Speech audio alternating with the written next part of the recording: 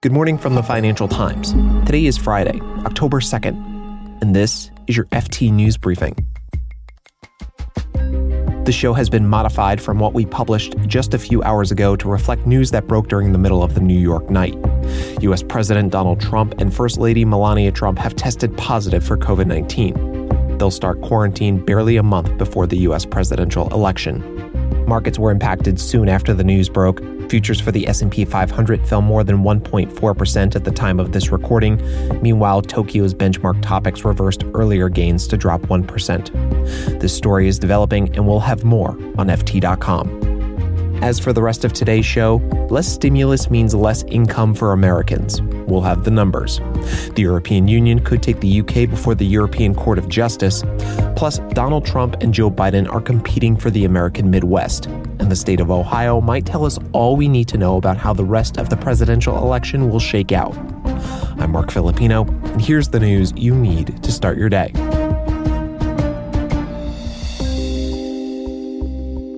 Democrats and Republicans are still fighting over a new stimulus package. And as lawmakers squabble, Americans suffer. The U.S. Bureau of Economic Analysis found that U.S. personal income dropped by 2.7% in August. This came after emergency unemployment benefits expired for millions of Americans. Personal income wasn't the only thing hit. American consumption growth fell from July, and more people had to dip into their savings. Democrats in the White House restarted stimulus talks this week. Speaker of the House Nancy Pelosi said she was optimistic about a deal, but both sides are still working through key differences. Remember that House Democrats passed a $3 trillion plan in May that never got off the ground in the Republican-controlled Senate.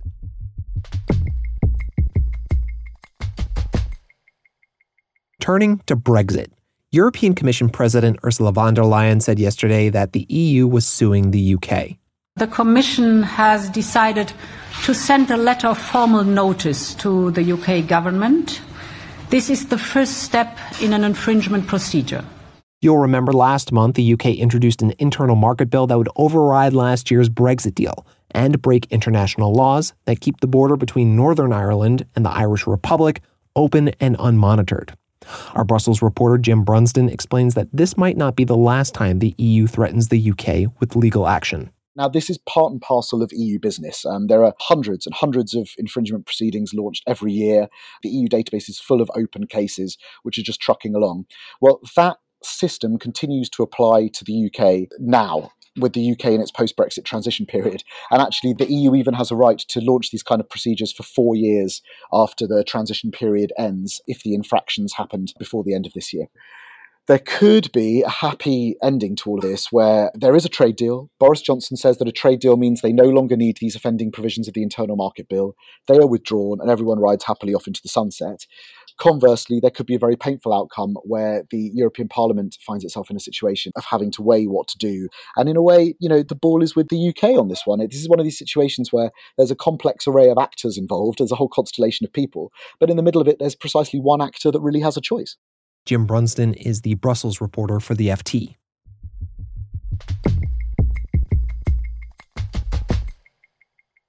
We've talked enough about Tuesday's disastrous presidential debate, but we haven't talked that much about where it took place.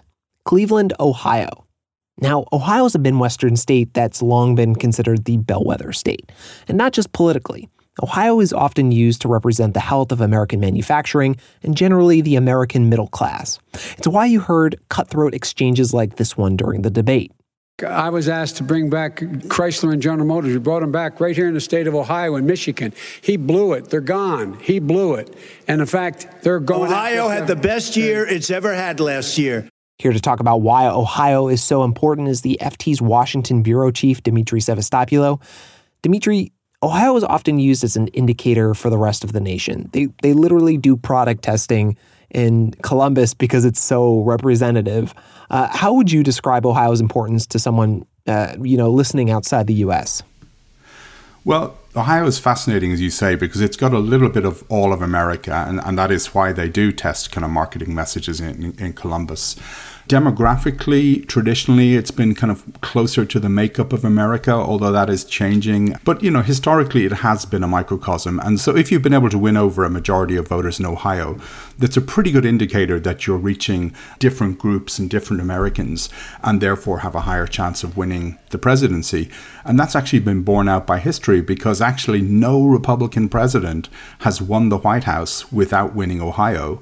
And the last Democrat to win the White House without winning Ohio, you still have to go back more than 6 decades to John F. Kennedy. So you can see that Ohio historically has been pretty much a must-win state. And that's why so many presidential candidates spend time in Ohio. Trump himself campaigned in 2016 on a pledge to bring manufacturing jobs back to the state.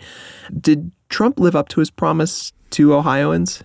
Trump kind of caught onto something. And what he did particularly was he appealed a lot to working class white Democrats who worked in factories and manufacturing plants, particularly in eastern Ohio on the border with Pennsylvania. It was an area that had been hugely Democratic for most of it for decades. And Trump came in and he basically won a lot of those voters back. And the reason he did was he had this message about jobs. And as trade deals such as NAFTA had resulted in jobs leaving the area for China or Mexico, Democrats hadn't done enough to bring jobs back in. So Trump was going to fix this. For the first 3 years of his administration, manufacturing jobs in Ohio did rise by more than 2%. But actually, when you compare it to the national average, Ohio was lagging by a couple of points, which was less good. But I think the other thing that's worth just kind of reminding listeners is that there's something happened in Eastern Ohio that wasn't just about the economy and jobs. There was Trump had a cultural affinity, a resonance with people there who just looked at him and thought, you know something, he's not like one of these typical coastal elite politicians who just tells us what we want to hear. So even as the jobs record is not as good as it would have been before the pandemic, and is certainly not as good as Trump said it would be, he still has a strong level of support. And that's something that Joe Biden has to find a way to overcome. And, to the point about Trump's character appeal, you talk about coastal elites, and certainly that was kind of the picture that was painted around Hillary Clinton. But, Joe Biden's is kind of painted himself as a salt of the earth, Pennsylvanian. And it really begs the question as to whether or not Ohio is, again, as it has been in the past, a swing state. Yeah, it really does. I mean, so Ohio had definitely trended red, trended Republican. And when Trump beat Clinton by 8 points, which was an 11-point swing from Obama's victory over Romney 4 years before that, many political analysts and, state, local, even national Democrats thought, okay, Ohio is now a solidly Republican state. It's no longer a swing state. In recent months, Biden has actually taken a lead in the polls. I think he's about 3 points up at the moment over Trump, which shows that it really is back in play. And, I wrote a piece recently where I talked to a number of local and state Democrats in Ohio, and they all said to me, almost without exception, Biden is doing very well. He has a shot of beating Trump, but he's not investing. And if he wants to beat Trump, he really needs to spend money there, get on the airwaves, digital ads, all of those things. So I want to go back to this point about Ohio being a bellwether state. And, can the state of Ohio tell us anything about the rest of the Midwest, the rest of the country? Are there any lessons that we can learn here?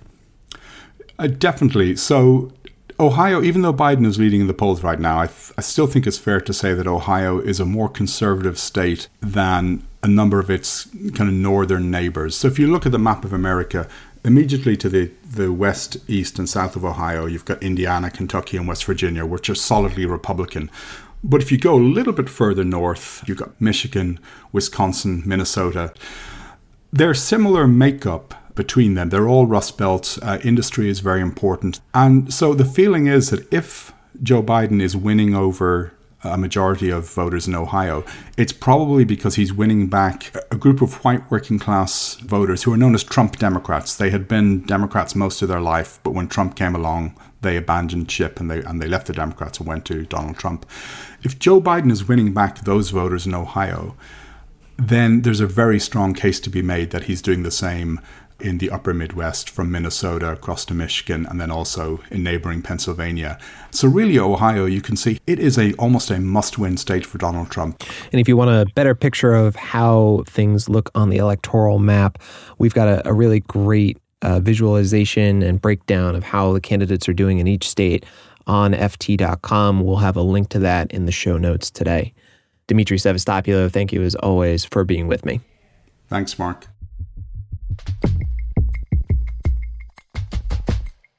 Before we go, the late Hugh Hefner's brainchild is returning to the public markets.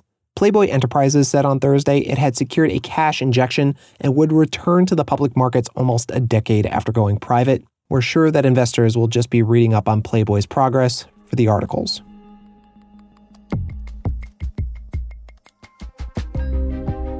You can read more on all of these stories at FT.com. This has been your daily FT News Briefing. Make sure you check back next week for the latest business news.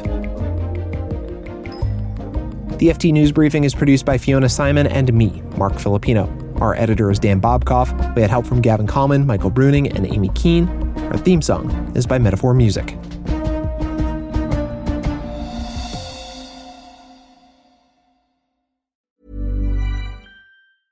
Hi, this is Matt and Sean from Two Black Guys with Good Credit. If you own or operate a business, whether it's a local operation or a global corporation,